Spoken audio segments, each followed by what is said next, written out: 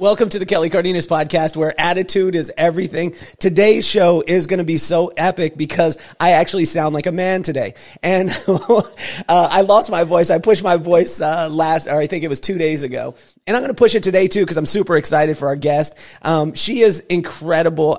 She's an author. She's a keynote speaker, blah, blah, blah. But she is the ruler of her house, and she's not allowed to talk about North County, San Diego to her husband at all. But this woman is amazing to be able to see what she's doing and transforming lives, not only in her professional life, but in her personal life. And the art of storytelling has been done at no other level as high as what Kindra has been able to do. So I want to welcome to the show, Miss Kindra Hall. Mrs. Kindra Hall. Kelly. Sorry, I said Miss. Yeah, that's right. No, that's okay. I'll take them both. It's so good. And I was gonna note, like, you sound different today. There's something about, I think you should go and sing a rock concert tonight, or like Smelly Cat. Remember? Did you ever watch Friends? Yes. When Phoebe got the flu or whatever it was, and then she's like, Smelly Cat, smell.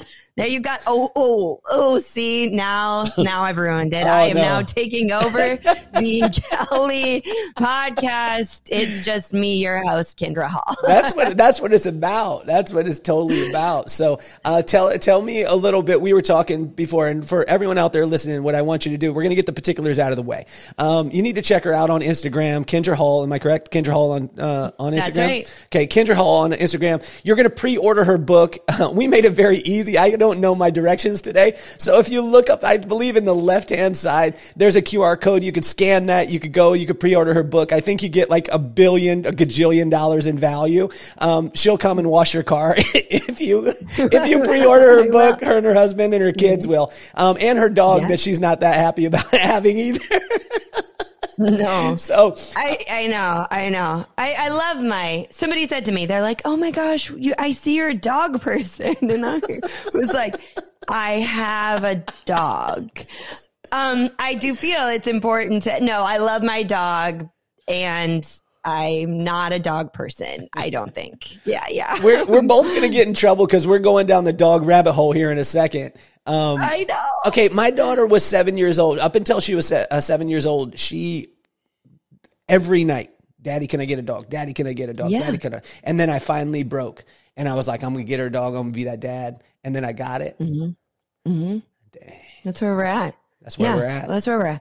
And talk about being like broke. You finally broke. My husband, Michael, we were out walking the dog, and through a series of unfortunate events, the dog took off. And Michael didn't realize that the leash was like wrapped strangely around his finger, and it like was also propped up against his ring, and the dog broke his pinky. He had to go in for hand surgery, and all of this was right before running the New York City Marathon. I mean, so I will like try to pawn my dog off on other, cause dogs come up in conversation all the time, and I'll be like, do you want a dog? And they'll all say, I don't have enough insurance to have your dog. It's terrible. And she's very wonderful. So, it's just one of those things. So talk to me, Kindra, because you're a New Yorker now. We kind of touched on this a little bit. You've been there for 4 years. Some New Yorkers would be like, you've been here 4 years, you ain't a New Yorker, but you did go through some crazy. You chose to move to New York at probably the least inopportune time in the world. It was, it was, yeah. Mm-hmm. It was a good idea. We moved here in 2018, which in and of itself is like we lived in beautiful suburbia, Phoenix, on a golf course, and very close to California. We could go to the beaches, and just kind of on a whim, we decided this seems really easy. Let's just move to New York City, or, this is like what we see our life being forever. And we're already there. Like, let's make life a little bit harder. And when you go to New York, you expect it to be hard. Like it's really hard. And then it got harder. Come March 2020, it got really, really hard. But I think that, like, had that not happened, I think you can look at, and that's one of the things I always say is like the middles of stories are always really messy. They're super intense. They don't make sense. You're questioning everything. Now, even though we're still kind of in the story isn't over, but in terms of us and our relationship with New York, being here during that time, changed everything for us. It was suddenly not just like a place we were living for a bit for an adventure and then we would move back west. Now it's like, this is our home. These are our people. This is where we are. And I don't know that my heart will ever leave here even if the rest of me does.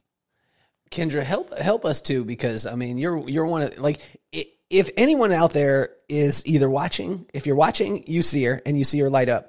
If you're listening, you can hear the love, the joy in her voice. And when she's telling stories, she's not doing it from a mechanical sense. You've broke it down, which I love. But what I love about it is when you are off air, you live it. Like, and I wanted to see that this morning when we came on the call. We started talking and you spoke in stories, but you spoke in stories that you actually believed. And there are so many people out there with so much information and they put it in the steps, but they don't own the steps. Take us back to young Kindra and when these things, because when you tell a story, you're so engaging with it. When did you start to realize that was something that you had inside you? Yeah, I think, the first story I ever told was when I was 11.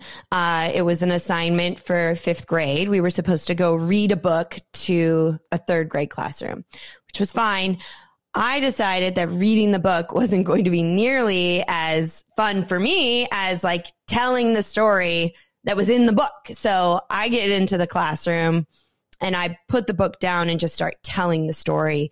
And often because this is a story that I share, and often when I share it, it's all about the fact that in that moment, and it was at the end of the day, it was at the end of the school year, the 3rd graders were bouncing off the walls. Like it was the girl who went right before me.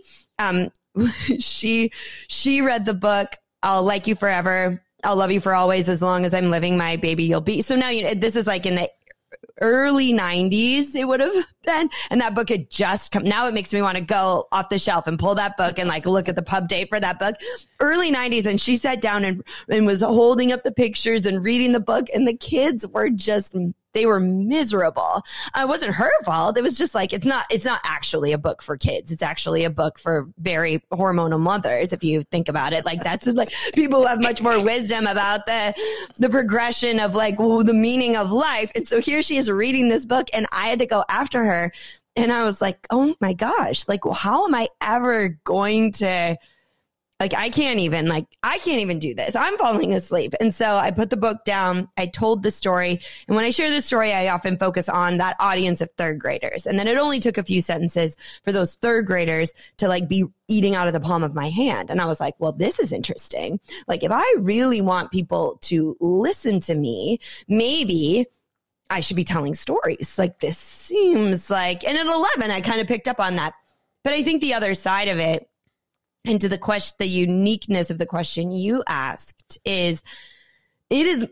I like my life more. I like my conversations more when I'm telling stories, when I'm hearing stories from other people. Like I think stories are so much more fun and of course memorable and everything else than just that, I don't know, answering questions. And if you allow it to happen, we were talking about your lost voice pre-show and you said that and like, oh, I sound like a man. And just that comment brought me back to a story that happened to me years ago. And like, what an awesome thing it's these opportunities to transport each other into different areas of our life. And like, what better way to find meaning in your life than to allow yourself to go to all your different stories. So speaking in story just makes me happier too. But help us too, because some of the people out there that are listening, they're like, well, I like to tell stories too, but you've always got that wah friend that tells stories. They'll catch some from you and then they'll go into the negative side of it. Can you talk to us about how important your attitude about your story is because when I say this, listeners, people watching, Kindra's the real deal. Like, Kindra's the real deal. I checked it. I heat checked her before we went live. And what she's talking about, she lives it because I watched it and I watched her embody it. But number one, how important is the attitude part of it? And number two, how was that attitude constructed? Because a lot of times, you know, as young kids, depending on our circumstances, we have the tendency to see it from a different lens. Yeah, I don't know, Kelly. I've always, and maybe it is the storytelling aspect of it. When you see yourself as a living, breathing story, you know, like that, like even the hardships, even, you know, March 2020, New York City, my primary source of income, the way I literally pay our rent, okay, comes from speaking for large gatherings of humans. So think about this. I mean, and I always say I had a 2-week advance. I was kind of like, I had a 2-week head start on what was coming our way because events started calling 2 weeks, like in late February, saying, out of an abundance of caution, out of an abundance of caution. So I had these 2 very dark weeks where no one else in my life seemed to be affected by this thing that seemed very far away. And I felt so alone and it was so dark, and just watching income and an entire business that I had spent years building just evaporate. And I'm not going to say it was necessarily a pretty thing. There were really dark moments, but I guess I think that's the greatest thing that's ever come from my experience in story and my study of story and my immersion in storytelling is that it's all a story. So if you can just get through this is a part you will talk about later. You know, like this is a part that you'll be like, we're laughing right now about the entire collapse of my financial, we put Post-its up on the wall of how much money we could spend. And like, if you went to the grocery store, Michael was our grocery store goer, and you spent $20, they were in $10 increments, and you spent $10, you spent $15, you had to take 2 of the Post-its off the wall and put one up that said $5. Actually, we got to the point where I was like, hey, just cross off the 10 and put the 5 because we can't afford to get more Post-its. Right? And we're like laughing about it now. But so that is, and not that you'll ever, I mean, it's naive to think that the day will ever come where you'll be able to laugh about everything. But there is something about the faith that you have in that, okay, this is really difficult, but I know that this is a middle. And I don't know how long it's going to go. And I don't know how bad it's going to get. But at some point, I will look back and tell the story of this middle and why it makes sense as to where I am now. And so I think that, you know, like the Debbie Downer, the people who are always really negative, is they just, I don't know. I go through life like, ooh, let's see how this story's going to turn out. You know, like I guess it's a learned approach and a conscious approach. In some ways, it's a privileged approach. Like I can be in that place, but I think it's a valuable one. This episode is brought to you by one of my favorite companies in the entire world, the Mina Group. As one of the top culinary experiences in the world, celebrity chef Michael Mina and his team are dedicated to giving you what you never knew you always wanted. With 30 locations throughout the world, this company is focused on the one thing that truly matters, their people, and that is why they are your world of wow. Change your life by going to michaelmina.net. Well, for all of you listening and for you, Kindra, when the pandemic happened, we every single business that we have, like they say, diversify. Every single business that we have, every one of them, 100% gone. Like, and Yeah. I was diversified. We own salons across the country. Those were gone. Oh yeah. I speak, that was gone. I mean, every aspect of that. So when I'm laughing with you and not at you. But I want to tell you this too. I had the worst situation ever because I had the meeting with all of our salons. We had them throughout the country. And I sit down with them. I believe it's 4 days before the 16th, March 16th, which was the day. Yep. And I have a meeting with my leadership and I said, look, guys, chill out. I've been through 9/11. I've been through the crash in 2008. Everything's going to be cool. 10 days, 14 days, tops. We're back up and rolling. Everyone's good. The worst part about this, Kindra, is I recorded that meeting. Oh, that doesn't age well. Yeah, that's going to go bad. That is. But at the same time, you're like, that's where we all, and isn't there just this like, look at, like, we really, I mean, I wish I had recorded more. I just wish I had recorded more of the things that but that's an important thing from a storytelling perspective as well. Like, we should record as much as we can because there's always this nostalgia. My kids call like March 2020, April 2020, the good old days. Can we just like that to hear them say, so we've moved apartments since, and we'll walk by our old apartment where we were just always there. We did leave. We weren't the people that never left. We would go to Central Park. So Central Park was a couple blocks away. I mean, what an incredible experience to be in Central Park and be the only people there. It was, I can hardly imagine it now. See, cause that's what happens as time goes on and we erase the nuances of it and how important it is that, we record as much as possible because in that recording, we can see how far we've come. Like that's what life really is.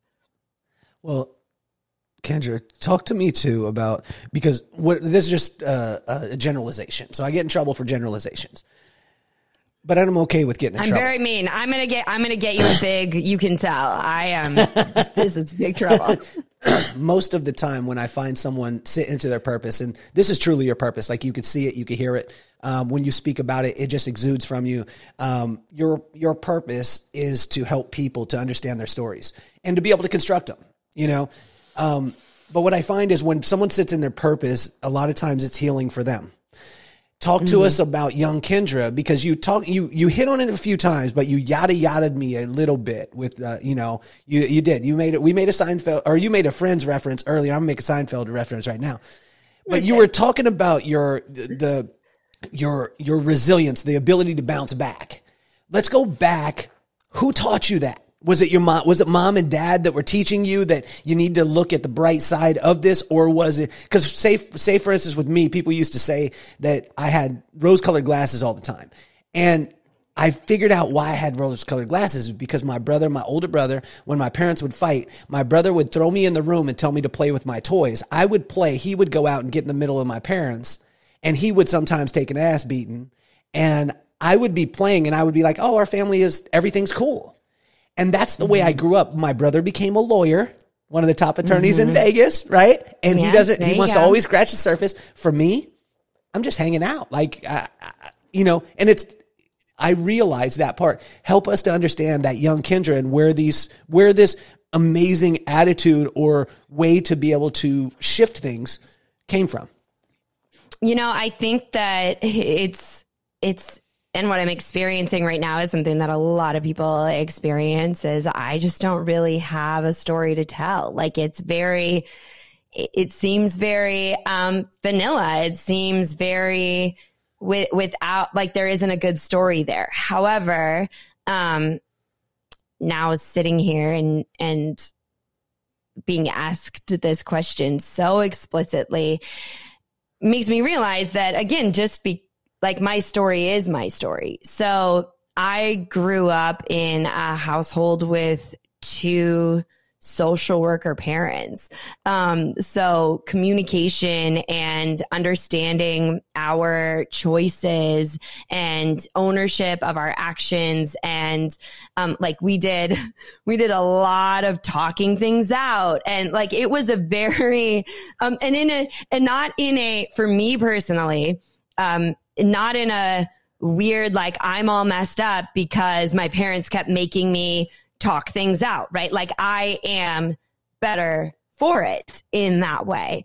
I think that when it comes to looking at the bright side, is that my parents taught me that there are always a lot of perspectives. Like there's more to the story to understand. My parents both worked. I mean, as I became a teenager, like we, there was some like friction. There was some expectations of perfection that like I fully stepped into. And, I remember once I got in trouble because I left my purple folder at school in my locker for whatever. I was like a junior in high school. I'm like, I'm just going to get in the car and go back to the school and get my purple folder. And my dad was like, how'd you forget this purple folder? Why did you, like you can't just get, and really what he's thinking is we live in rural Minnesota.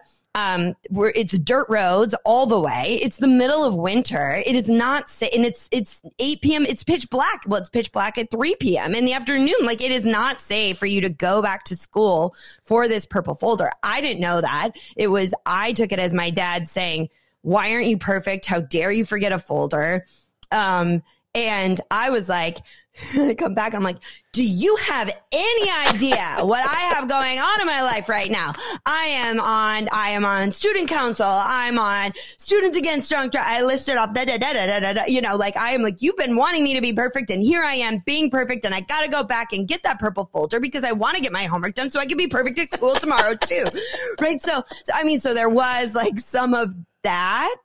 But I think that I grew up in an environment where there was definitely an attitude of seek to understand, and where people were given an opportunity to tell their side of the story. And you were expected to do it respectfully. And if you didn't, both sides. And if you didn't, you were expected to apologize and come back and do it respectfully.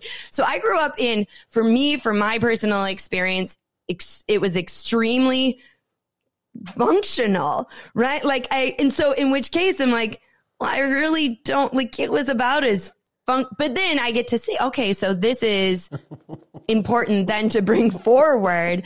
But I think additionally, I know. Do you have is that like a common response? Like, no. Came from a really functional. No, I mean, but Kindra, do you realize that you're the weird one then? I am. You realize yes. But also too, what I love about it is as you were talking through it, you were like, no, we live very vanilla. No, your ass didn't. You lived in the backwoods in Minnesota and your dad was, like, you ain't driving this. And so it's great to be able to hear it, right? It's great to be able to hear that part. Now help me though, because when you perform and you have to communicate, right? When you get 13, 14, 15 years old, even though it's the right thing to do, we all, we don't do it. Did you choose some bad boys early on? Yes, you did. but then, like I think about it, like were they really that bad? I think that I've actually been thinking about this recently. Mm-hmm. In that it's a plight to when you're in young dating age to be able to see the good in people and like want to like root for that. I don't even know why I was thinking about it. I was thinking about like old relationships because I met Michael when I I actually met him on my 25th birthday. Wow. And I knew right when I met him, I was like, oh, there you are. I have been looking and I'm so glad that I found you because here you are. And there's a whole, I was very certain that I would marry him, and he just took a lot longer to figure that out. And it got irritating, if I'm honest, but I went through a whole bunch of people before 25 that allow, and I'm sure my father was just out of his mind. My mother too, because I was just and I would always fall all the way in love. That was my thing. And sometimes I would fall in love with the idea of the best in them, and they just weren't ready for the best in them yet, So you had actually constructed and were living your book before you wrote it, because you were telling yourself these stories that these guys, where do you think the fixer part came from? I think we already answered that question. I grew up with two social worker parents, right? Yes. So but I think we all think about this story that could be.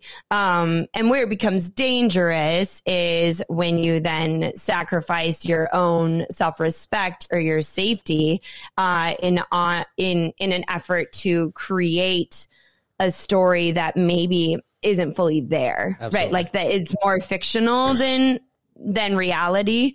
Right. And that's actually one of the things that's really important to me is when I'm teaching and talking about stories, this isn't fiction. We have all the stories we need in the life we've already lived, for better, for worse, whether that's outward business stories that you're using for sales and marketing. They're already all that. You don't have to make up a story. They're all there in your business. Your salons, think about every single person that walks in that door is 20 stories, and God bless the man working on the hair. That's a lot of stories to take on. And if you've got several clients throughout a day, you're just basically a story factory, or at least taking them in and processing them. We don't have to look outside our own lives to have all of the material. And even when you're looking for meaning or purpose or joy in your own life, there are stories already there for you too. Even just sitting here with you right now, I had forgotten about the purple folder, and here it is. And all this, I'm thinking about these other, things that have happened in my childhood that really are, if they didn't shape who I am, they are at least accurate representations of who I am and how I came to be here. This episode is proudly brought to you by SamaritansFeet.org.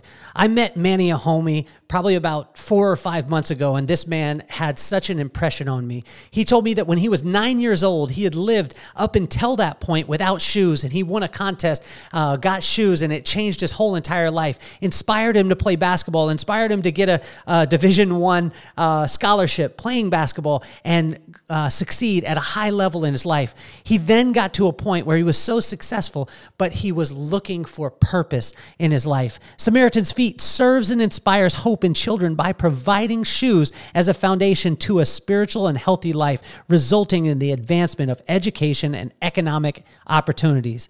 When I asked Manny, why shoes? Why did you think that this would be so huge? And he said to provide a tangible foundation of hope and the opportunity for a better life, to prompt children to focus in school and families not to worry, and to protect feet and decrease the possibility of getting a foot-borne disease. Since 2003, Samaritan's Feet and its partners have distributed over 8 million pairs of shoes in 108 countries and over 440 U.S. cities.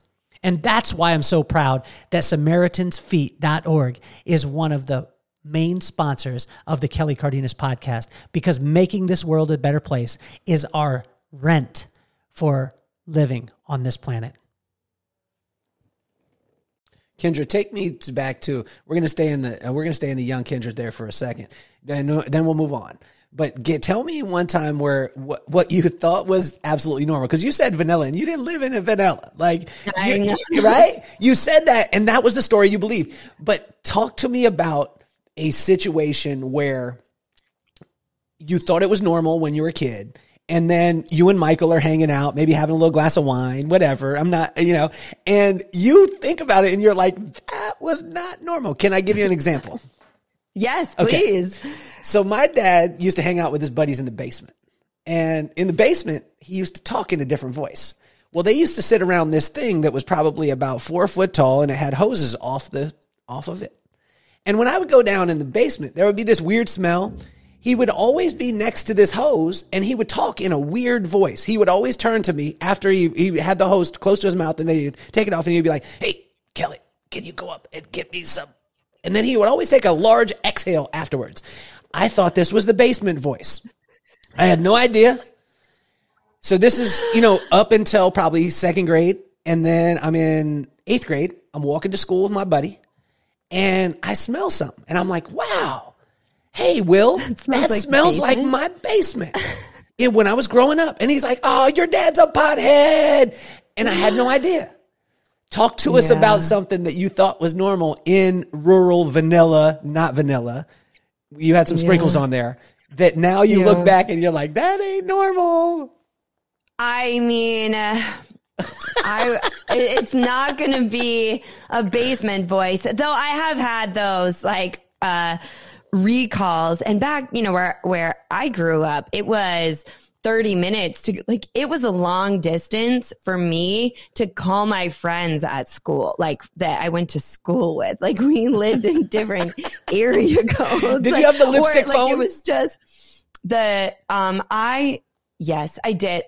Did you have the lipstick phone, or did you have the one that flipped over, like the Swatch one, or? I don't think it was the lipstick phone, but it was red. I did have a red phone, but I wasn't cool enough. That was so DJ Tanner had that. I was never as cool as DJ Tanner and the lipstick phone.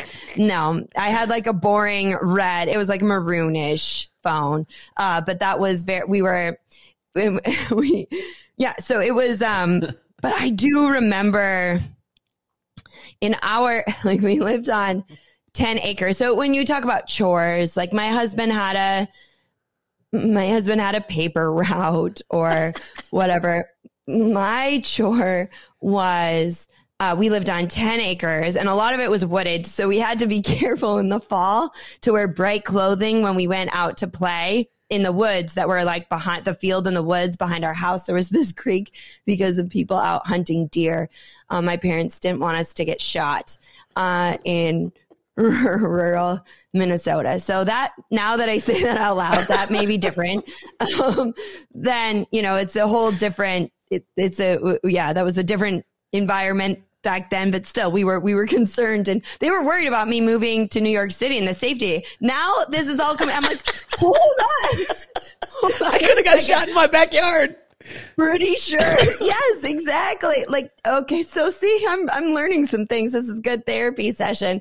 But so we lived on 10 acres, and my dad decided, he worked all the time. He worked very hard at his job, and then he would come home and work very hard. And he just kept, he wanted every inch of our 10 acres, except for the woods where we could get shot, to be grass. He wanted it all. And so we decided there was this big, swap. Our house was kind of built into a hill.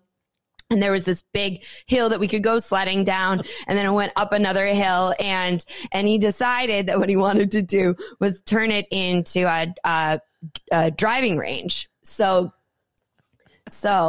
he first tore down all the weeds, and he would do this in sections. So the driving range just got bigger and bigger until it was 185 yards, and we put a pin with a flag at that. It was a par 3. And so he would you have to first take out all the tall grass, and then you have to burn it. I don't know if that was legal or not. So just don't, let's not talk about that. But you had to burn the grass, and then you had to till it up. And then if you wanted to plant new grass, you had to pick out all the rocks out of the dirt. But that was pretty hard manual labor. And so that was my job, to pick rocks. So while some kids get an allowance, we never got an allowance. I tried to convince them for making the bed or brushing my teeth, but I did get 25 cents for every 10-gallon bucket of rocks that I picked up out of the yard. No, I love your dad. I think even with inflation, that's not very good. I don't think that is minimum. I think that is just straight up child labor. So, but I would spend, and you know what? I remember there was a Barbie doll, and I don't remember exactly which one, but there was a Barbie doll that I really wanted, and I picked so many rocks. And my brother and sister would get tired after like one bucket, and I'd be out there. I had this whole system where I would go and I would like pick them all up and put them in like pot, because it's this huge expansive space. So I would just like collect the rocks and make little smaller piles, and then I would go around and pick up the bigger piles, and then we planted then all the grass got planted, and then guess what happens? Somebody's got to mow it. So then that became my job too. So I would spend 5 hours on a, at least it was a riding lawnmower, mowing the lawn. And we had this like John Deere that someone had like handed down, and it would pop out of gear. And so I'd be going up the hill and it would pop out of gear, and I'd go hurtling backwards, and I'm like trying to put it back into gear. And the whole time I was like, I had on my Walkman, like tape player, like, what's that? Casey and JoJo, I think, was on, like all of that. You listened to Jodeci in Minnesota? I mean, we listened to, who knows, or like, waterfalls. Don't go chasing waterfalls. TLC. I would practice my acceptance speeches, like being on the news, all on the lawnmower. And now even to this day, whenever we walk by like a big open lawn in Central Park, my kids are even like, if it's been freshly mowed, my kids will be like, look at the lines on that one, Mama. That's my dream, is to go mow the lawns in Central Park. But I guess like hard work was definite, like hard labor was definitely valued in, my family. So take me through the conversation when you sit down with your dad and tell him like, okay, so this is his hard-nosed social working. Then he comes home and he's plowing the fields, picking up the rocks, doing the whole thing. And then you come to him and you're like, yo, I'm going to tell stories for a living. Like, yeah, come on, talk to me in that one. I mean, so here's the one thing was that as I was getting ready to tell that first story for that 5th grade assignment, I did come home and say to my mom, I think I want to just tell this story. I think I just want to tell it. And so I practiced for her, and she tells the story that she was sitting on the floor. I was standing up. Her back was against the couch, and she saw me start telling the story and was like, what have I just seen? So when you ask like, where does this come from? I really think, without getting too, I mean, I'm a spiritual person. I feel like this is my, I am the vessel. Like I am just a portal of light for this. And so that's why it's like hard for me to explain it. It was just, I think it's always been there for me. Mm-hmm. And I was just really fortunate enough to have parents and then people along my path who like my mom saw it right then when I practiced for her. And then when I told that first story in 5th grade, one of the teachers was like, what just happened here? And then I didn't go back to 5th grade. So now like when my kids need help with math, I'm like, yeah, I'm out. Like I haven't done math since 4th grade, and our 4th grade math was a lot lower grade than what your grade math is doing. So I'm out. I stopped because I just went to every classroom in my school telling that story. And then these other opportunities, like there would be storytelling competitions, or I was on the speech team and told stories there. I entered a national storytelling competition and ended up winning that. Like, so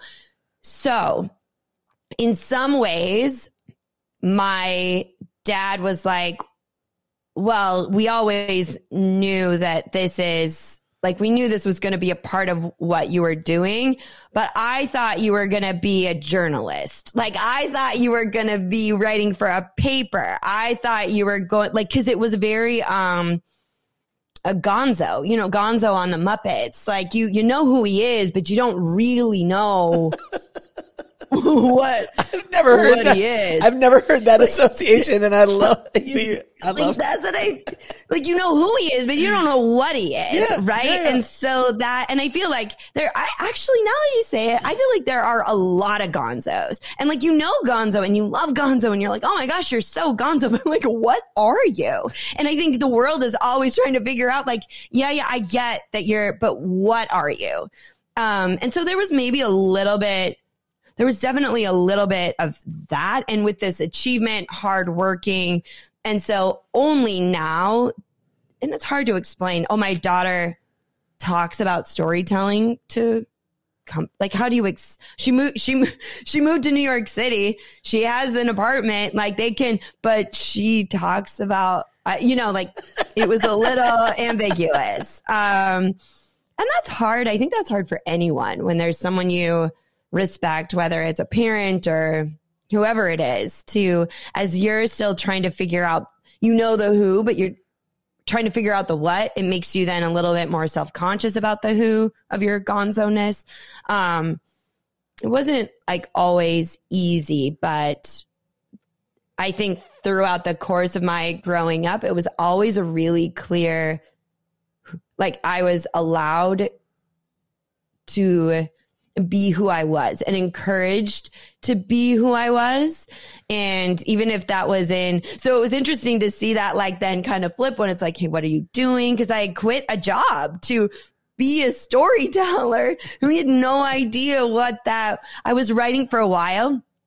I wrote wedding stories for people. So what I would do, I left my job and I was going to be a storyteller, which I still wasn't sure what that was going to look like. And I would interview couples, like a bride and a groom, and I would interview them separately and get their story of like when they met, when they proposed, and like what they loved about each other. And I would write it, for them. And then they would either read it to each other at the wedding, or they would have someone else, like a best man and a maid of honor, read it for them. I was making about the same per hour doing that as I was picking up rocks. Okay. So it wasn't a financially, I probably would have made more picking up rocks. Like I charged like $100 for like 500 hours of work, but it was just, I don't think I would have gotten through that because I also wanted to be successful and I wanted to earn an income and I wanted to, I don't think I would have gone all the way if I hadn't always known like, okay, we're just honing the what, like the who's already there. We're just honing the what. Another pause for station identification and shameless promotion. This episode is also brought to you by Finley Cars of Las Vegas. I tell you, next level in the car buying experience. And not only that, but the life of your car, the service that you're going to experience is incredible. It's Finley Volvo Cars, LV.com. And also brought to you by Bling Shine Serum, the only product on the market that will add weightless moisture, strength, and shine, and the only product that has the endorsement of my mama. When I showed her all the features and benefits, she smelled it and she said, this is the greatest product that you've ever done. And I thought, Mom, do you not look at the features and benefits? She said, no, if it smells like that, it must work. And I tell you, every single woman needs a little bit of bling in their life, and this can be purchased at kellycardenassalon.com. Talk to us a little bit about when you said, because I think a lot of times when you don't fit into a box, and this is what I love about you.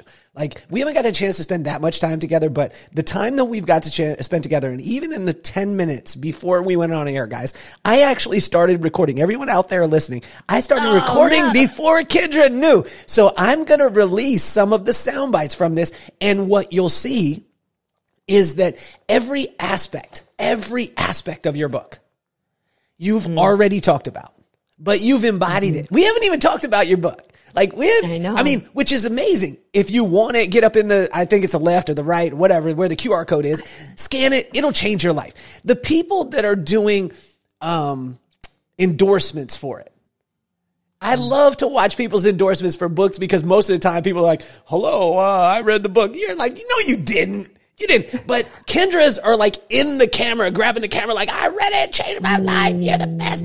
But what I love about this is that you literally, like every single aspect. I mean, you came up with a 4-way part of storytelling, right? Which normally all of us normal people, we have an event, we have a response, or we have a result. What Kindra said is you have the event, you have the story, you have the response, you have the result. If you go back, I've never asked anyone to rewind a podcast. Rewind this and start at the beginning and write those words down: event, story, response, result. And you'll see that every time that Kindra told a story, she was embodying that every single time. Even the time when she got tripped up and said that she was vanilla and her life was, no, she wasn't. She was picking up rocks. That should be your next book. Picking up rocks. I know. And sawing down trees. I mean, it was. Well, tell us too about, because you don't fit a mold, right? You don't fit a mold. It wasn't like, I'm going to go to school and then I'm going to be a CEO of a company, whatever it is. I mean, literally, like, you are a storyteller. That's who you are. That's what you do, but you do it at the highest level. Talk to us about some of the challenges, though, those dark times, because there's a lot of people out there that don't fit a mold. My dad said this to me the other day. He's like, it's real easy to talk about my 2 older sons, but it's sometimes hard to talk about you, son. And I said, why? He said, because your older brother's a doctor, your other brother's a lawyer. And he's like, I don't know what the hell you do. And, you know, so we had salons before, we shifted into that. But there's been all these things, but talk to those people out there that are the gonzos that, you know, what were some of the things that you went through and the feelings and emotions that you went through during that time to be able to figure out and sit into the fact of, I love the fact that you're just you. You know, I think that, I mean, I can go, you can see it expressed in so many different ways, like all the way back to high school, where I was just loud and, you know, my eyebrows moved too much when I was like trying to express myself, you know, and when you're trying to be cool, but I was just so, and then there would be those cool kids who saw some, you know, like, who like you were like, I have this, this memory of this really cool boy who was like it was our freshman year of high school, and he was just, he's always been, he was born cool. I think he was cool, like starting in for as long forever. Like, I'm sure he's still cool. He's so cool. He's not on social media, so I have no idea how cool he is. That's how cool he is, right? Like, there's just no trace of him. And I remember one day after school, it was our freshman year of high school, like that first couple of weeks. And I was after school for speech team and he was after school for whatever cool sport you play in the fall. I think it was football. And we were at the soda machine and he got a Welch's grape soda and like gave it to me to have a taste.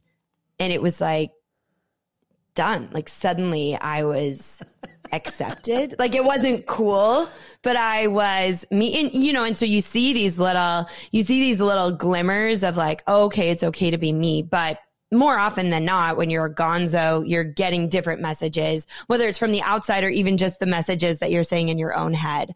And so I remember, you know, being someone who wanted to achieve and wasn't afraid to work hard. It seemed like what I should do was really a corporate role. I wanted to wear high heels. I wanted to run an office. I wanted to, but it just kept coming back, this thing that I was meant to do. And so I remember when I first left the job and I had decided that how I was going to be a storyteller after the wedding writing, after like blogging. I just was trying all these.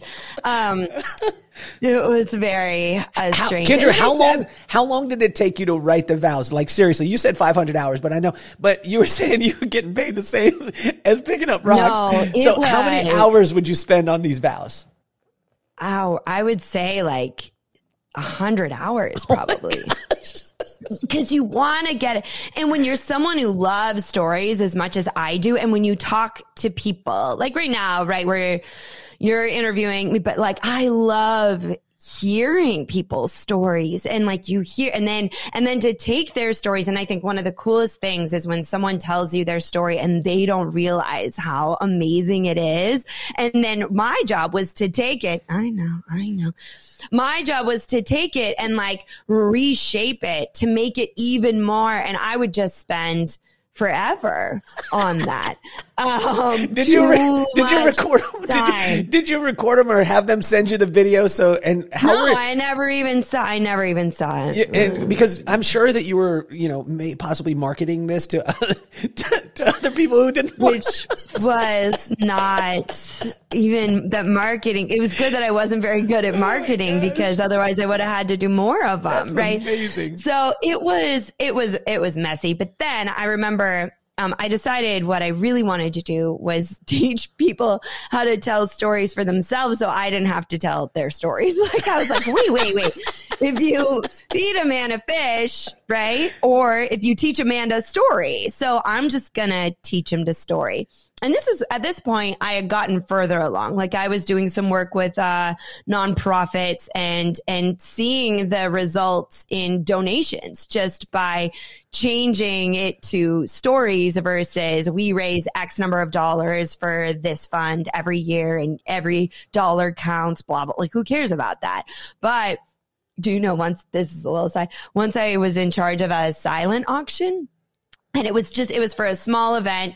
It was, and it was called a men's event. So it was just there was like 75 men, and then the wives were there too. And it was in this steakhouse, and it was beautiful, but there were silent auction items.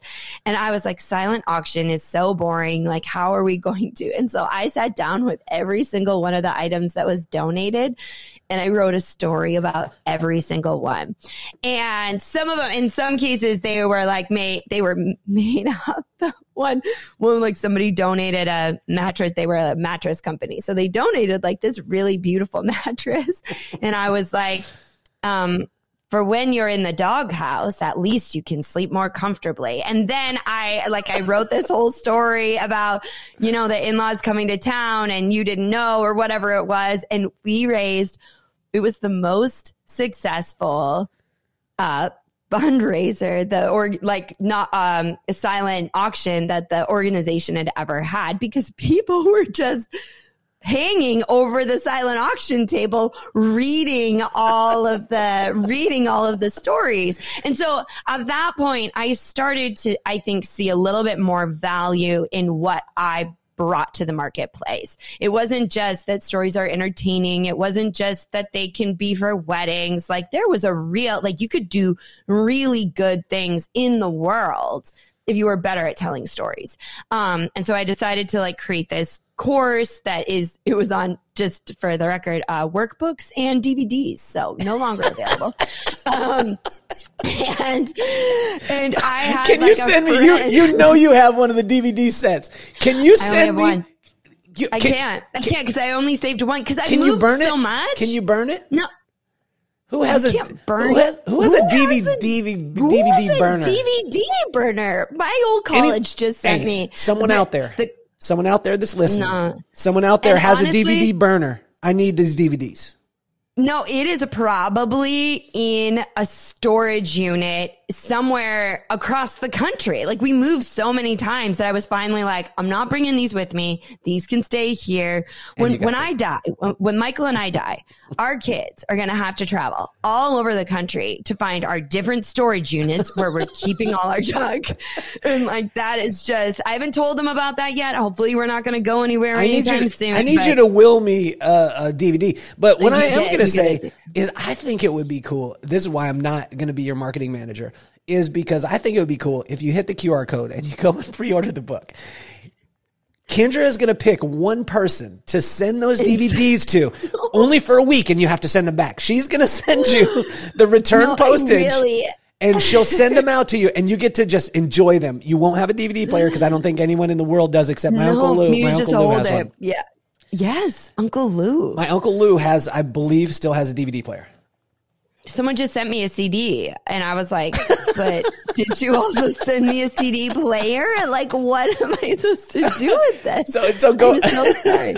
I took you off course, but take me back to the course. You did the course and the workbook and the DVD. I'll take you back to the course. Okay. I'll take you back to the course because I had like one of my like high achieving friends, like they, you know, and we were always with like, I've always, you know, you surround yourself with people who are like, you know.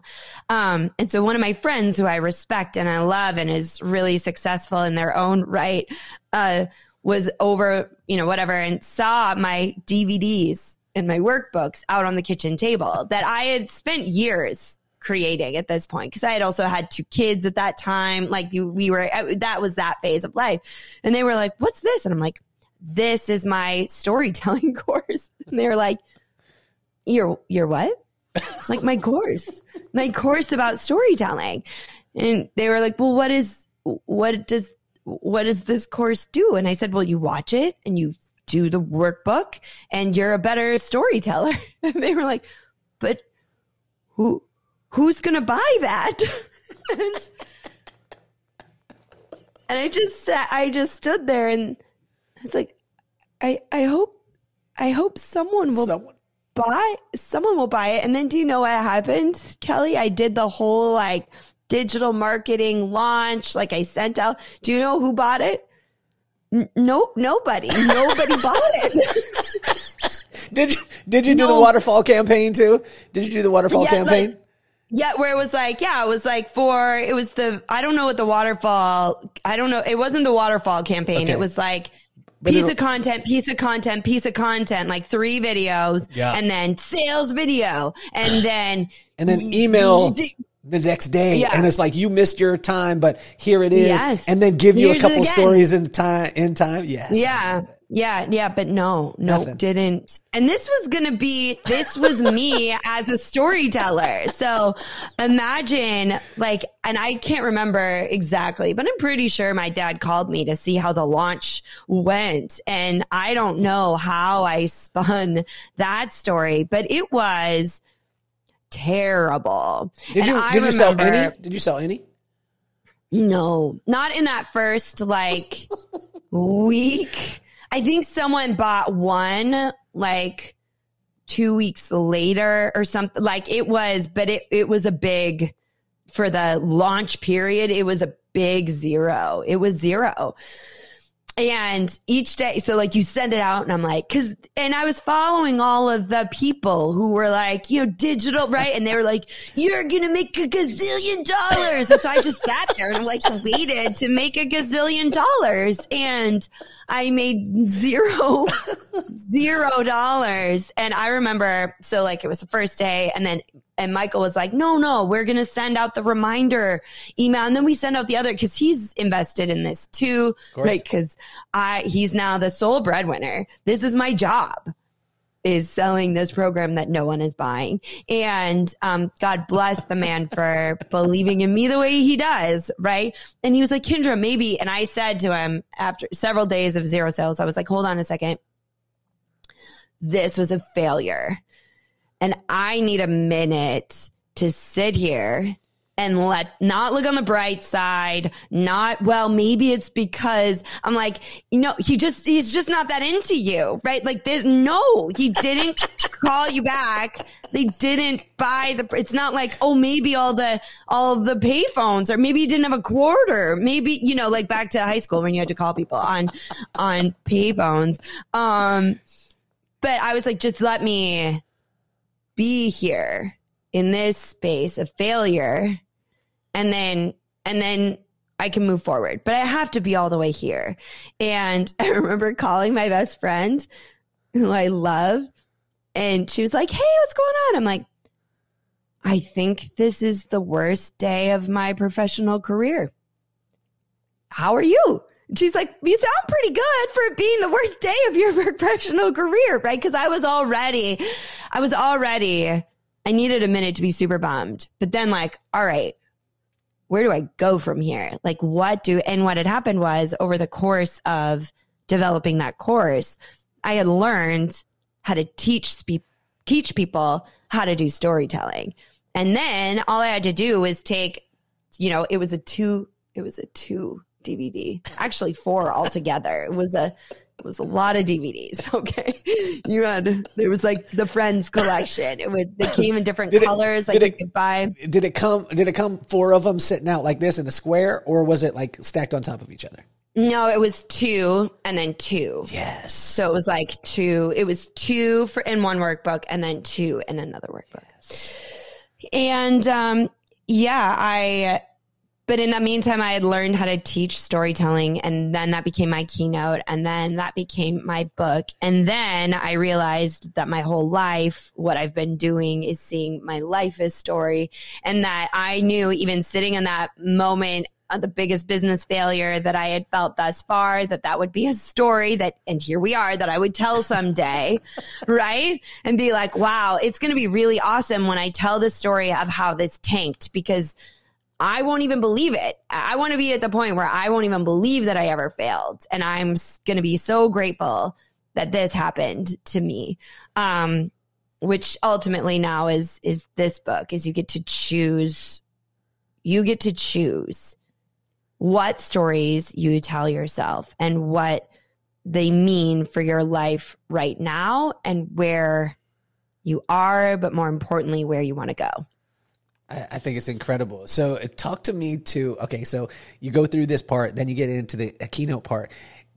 Give me the pinch me moment where obviously you speak in front of crowds all over. You speak in front of huge, huge crowds. You're all over the place. The press is like clamoring for you. I was so excited to be able to get you on the show. Oh, but tell me, Kindra, the pinch me moment where you're standing backstage. And tell us how many in the audience, whatever it was. And you're like, holy poop. Those DVDs got me to be in this spot. And I am so excited to be here. I think that, you have a lot of those pinch me moments. There was one prior to this, like it was the first time that I spoke at an event, and it wasn't like I didn't have a PowerPoint. It was really rough. Like somebody just out of the blue was like, hey, can you come speak about storytelling? And I was like, yes, I can. And I remember after that, and it was a mess, like I wish I had it on video. Nobody filmed it. But it was a mess. I know. But again, and actually I made a friend that day and a fellow speaker there. And something that he said to me was, I've never seen someone be more themselves on stage. And I think I knew right then, because I had spent some time trying to be other people. You do that when you're a gonzo.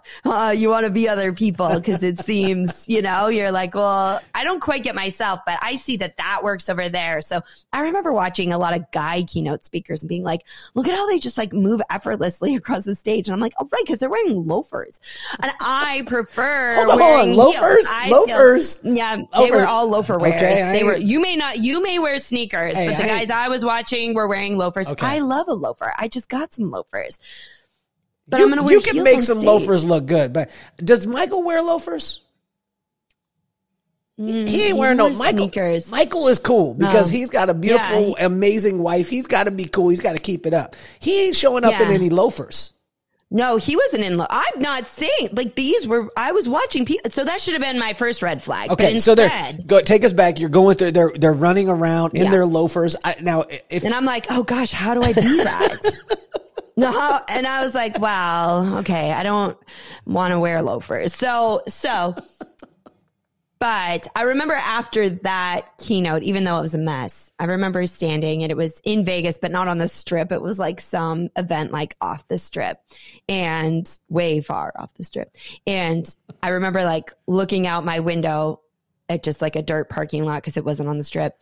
And I was thinking, I think I could do this.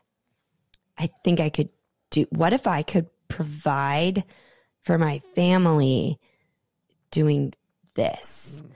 And it was, I remember because the windows were like where you could just see your own reflection kind of with all the weird treatment they put on the windows. You're just kind of looking at yourself out the window. But then I did have, and you know what, actually, Kelly, I think now when you ask that, like what was a pinch me moment? I think that's one of the things that makes me great on stage, is because before every event, I tap back into, like, I can't believe I'm doing this. Not in a doubtful way, not in a, can I do this, or am I supposed to be here? But like, pinch me. I can't believe that this is what I get to do. And even when everything went virtual and we had to lock our kids because they were doing virtual school at the beginning of it all, right? And everything had gone virtual. We're filming in the living room. We would lock our kids in our closet with an iPad. There's a bathroom attached to the closet so they could go to the bathroom. Sure. We would give them snacks. We would give them water. And my mom would read to them over FaceTime from wherever. I think they would have been in Arizona at the time. And so she would read to them for hours while we filmed out in the living room. And we'd like at one point hear the door open. We're like, what are you doing? Get back in the closet. It was very aggressive. Those were tense times. The good old days, as my kids refer to it, remember? But I think it's so important for me to like tap back into every single time. Like, wow, I can't believe that this is what I get to do. And that's been kind of a constant throughout. Thank you for listening to today's episode. I hope you're enjoying it. Now's the time to do some shameless promotion. This episode is brought to you by Squeeze Dried, a delicious, no-hassle way to get superfoods, vitamins, and nutrition. SqueezeDried.com. It's also brought to you by Cardenas Law Group, a high-level boutique law firm for all your personal injury needs. That's CardenasLawGroup.com. Thank you so much again for listening. Hopefully you're continuing to enjoy the episode. When tell us about a specific time when your husband called you on your poop? Because I think a lot of times, like, you know, say I'll be working on a keynote, you know, or I'll be going to a place to speak to an audience or whatever it is. And you know, and I know, like when the stage hits, you can kind of black out. You know what I'm saying? Like you could black out and you could go into that place. I see that you have it. Like, I mean, you're honestly like one of the best that I've seen. And so, but my wife, when I come home and I try those techniques on my wife, she ain't having that. She ain't having that. She's like, you know, so talk to us about when Michael is like, put down the storytelling. This is not going to be about the event, the story, the response and the result. This is going to be about me and you sitting right here, and we need to deal with this.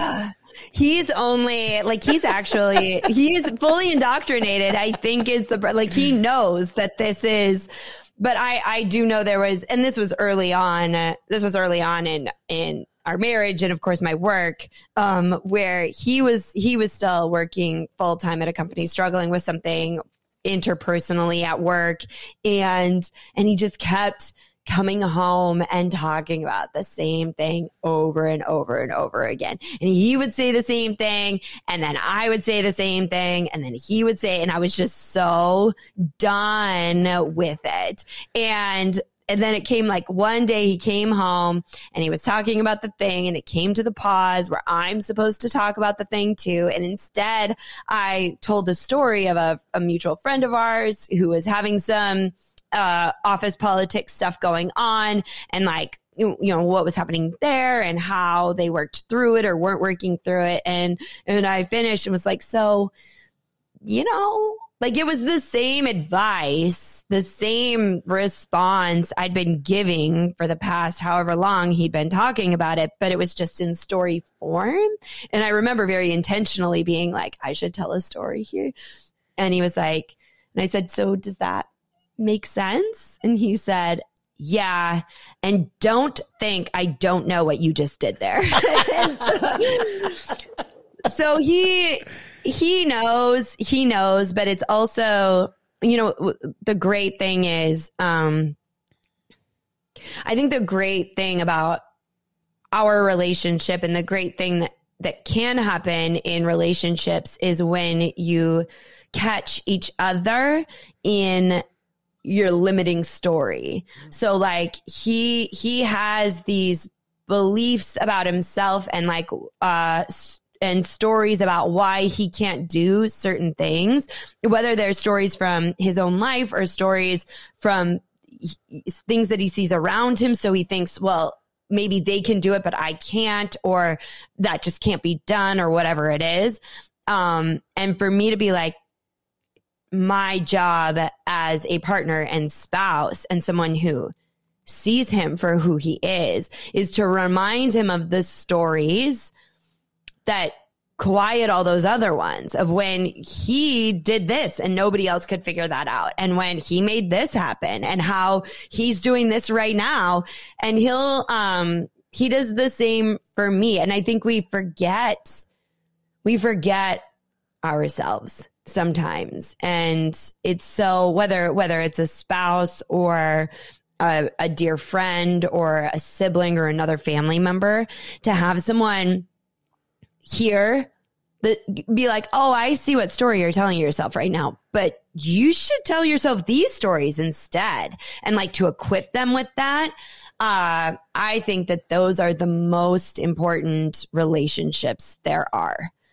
Well, I think it's incredible. And I'm going to run it down here in a second, but I do, the whole reason why I started the podcast, Kindra, is because of my kids. McKenna, who's just about to be 13 years old, Wow. on Sunday. Absolutely beautiful. I mean, amazing heart. She's the artist, in the family. And then there's Maddox, and Maddox is 10 years old. He's a cartoon character. We were yelling like, come on down. Like, it's time for school. It's time for school. He walks down and, he gets down the stairs and he's like 15 minutes late. And Maddox is like, right on time. But to him, whenever he shows up, it's right on time. That's his personality. That is where Maddox is where he's supposed to be when he's supposed to be there. If he's there, that's when he's supposed to be. That's amazing. On Thanksgiving, I think it was 2 years ago, we were in Highland, Indiana, visiting our friend and partner out there, and he wakes up in the hotel and he jumps out of bed. He's like, I did it. And I was like, that was the first words he said. And I said, what'd you do, son? He's like, I woke up. So that's who Maddox is. So you got Maddox and McKenna, 10 and 12. And I started the podcast because I wanted to take iconic people like yourself, and I wanted to show them that Kindra is not a superhero, that she is a human being who didn't walk down the yellow brick road. She walked down a place where she had to pick up a bunch of rocks into a bucket and get 25 cents for them. But she has a phenomenal attitude, crazy work ethic. And with that, you can accomplish anything. So what advice would you give to Maddox and McKenna? And if you could use both of their names, it would be amazing. I would say Maddox and McKenna to remember these stories that are happening to you right now. Like, ask your parents for your stories. Like that story of Maddox coming down the stairs and being 15 minutes late and saying, I am right on time. Like, that is a story that Maddox needs to remember, because there are going to be days in the future, hopefully years in the future, but there will be days when Maddox, you think maybe you're too late, or you're not moving fast enough, or you've gotten somewhere too early, and you'll be questioning yourself. You'll be doubting yourself. That's part of what being a human who cares is. And I want you to reach back to 10-year-old self, your 10-year-old self, and say, no, wherever I am right on time. Like, there are things that are happening right now in your life that are stories and snapshots of who you really are. And if you ever forget that, or you feel confused, or you're trying to figure it out, those are the stories you need to turn to, because those stories are the truth. Kindra, I want to thank you, because for those listeners out there that have been riding with me since the beginning, you know that I've said it before. I do not send out questions to any guest that I have on the show. I don't. I will not, and I'll continue to not, because I want you to know who Kindra is as opposed to what she does. But I want to show you something real quick. Kindra, are you ready for this?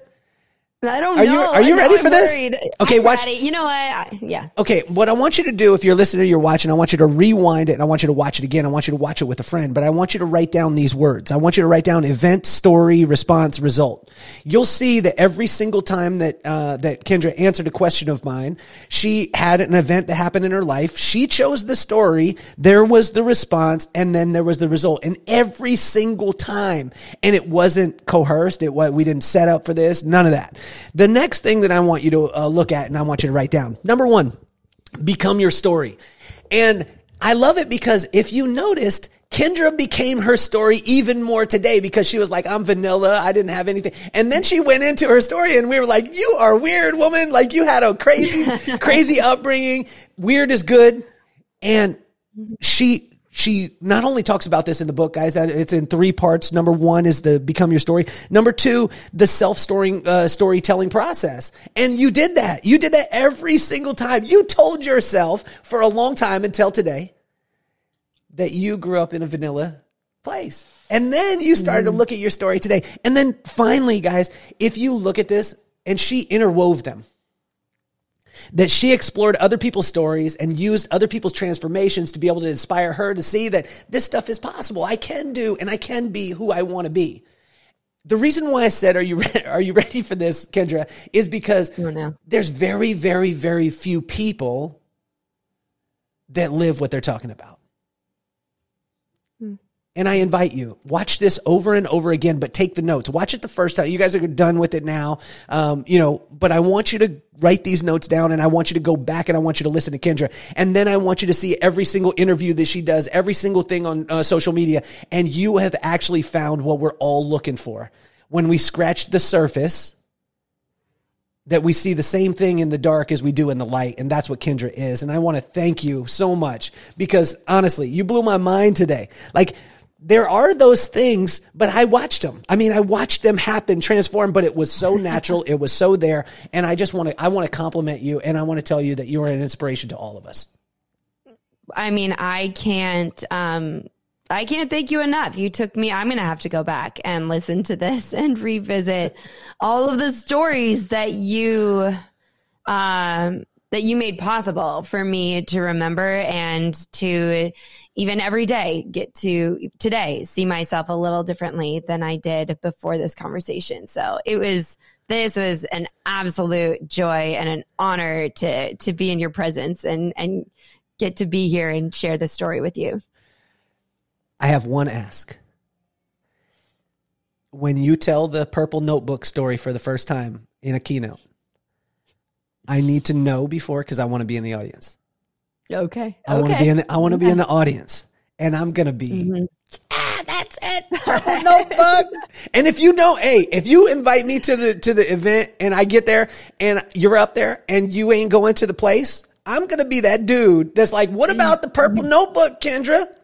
Tell me the notebook story. Folder. Yes. Be like, where was it? Where was the story? You left it out just like you left the notebook at school. So, Kindra, bring us home. And I know you got to do it quick. Bring us home with the I sound like a man story. Oh. It's so crazy. You were talking about how today you actually sound like a man. And then that reminded me and I said, well, my voice is really low. I've been talking a lot lately too. So it's a little bit worn.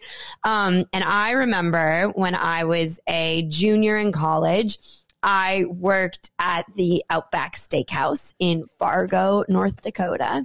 I was really good. And I worked there at my father's encouragement because that's where you'll make more tips there than at Applebee's because the price of dinner is more expensive. So if you're getting 20%, I mean, it made a lot of sense. And I remember one of my first days going up to this table and the restaurant opened at 5 and they were there at like 4:45 waiting. It was just this little old couple and they were sitting there and I walked up and they came every every whatever Friday at that exact time. They sat in that exact seat, and whoever their server usually was, it was me today. And they're like, "Oh, we usually have Jody." And I'm like, "You've got me today."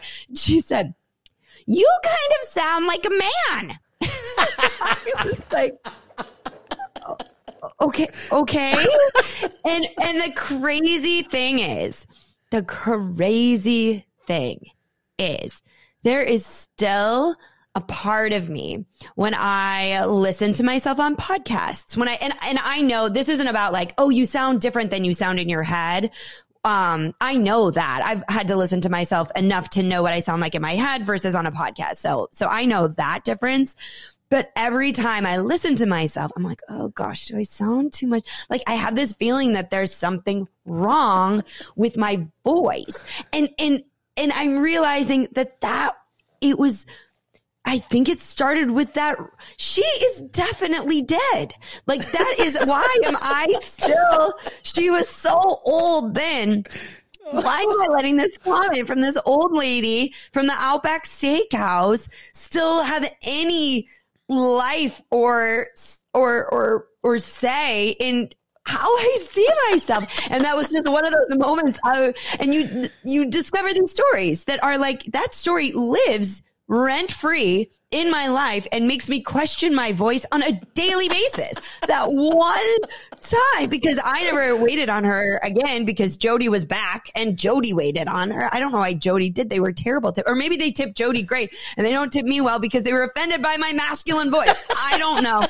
But why is it that is still a part? Why do I still have that in my head? And so I now have to go and unpack that. And that is what I will do as I leave you here. Kindra, I want to tell you, it's been a pleasure. Have you told the Outback Steakhouse story on a podcast before? No, never. This is exclusive. I just remembered. That isn't it. Hey, that's exclusive. We're putting it on DVD. We're going to be selling it at the end of the show. You will get a waterfall campaign. If you don't buy the DVD. A lip phone, not a flip phone, a lip phone, like DJ Tanner had. That's the other, and a live concert by Casey and JoJo. Well, everyone out there, you guys know, if you've been listening to the podcast, you know what it's time to do now. Click the links, do all the stuff. But I'm going to tell you, you need to share this with every single person. I'm not saying like you need to share it with men, women, children, like hide your wives, hide your husbands, everybody. You need to send this out to everyone because everyone needs to understand that their story is so important. And when they start to own it and when they start to construct it, and then when they start to get inspired by other people's stories, we could truly change this world, and it'll all be because of Outback Steakhouse. So I want to thank you. That's going to be our new sponsor, Kindra. New sponsorship. Oh my God. I want to thank you though. You have been absolutely phenomenal. And Kindra, you are officially off the hot seat. Yes.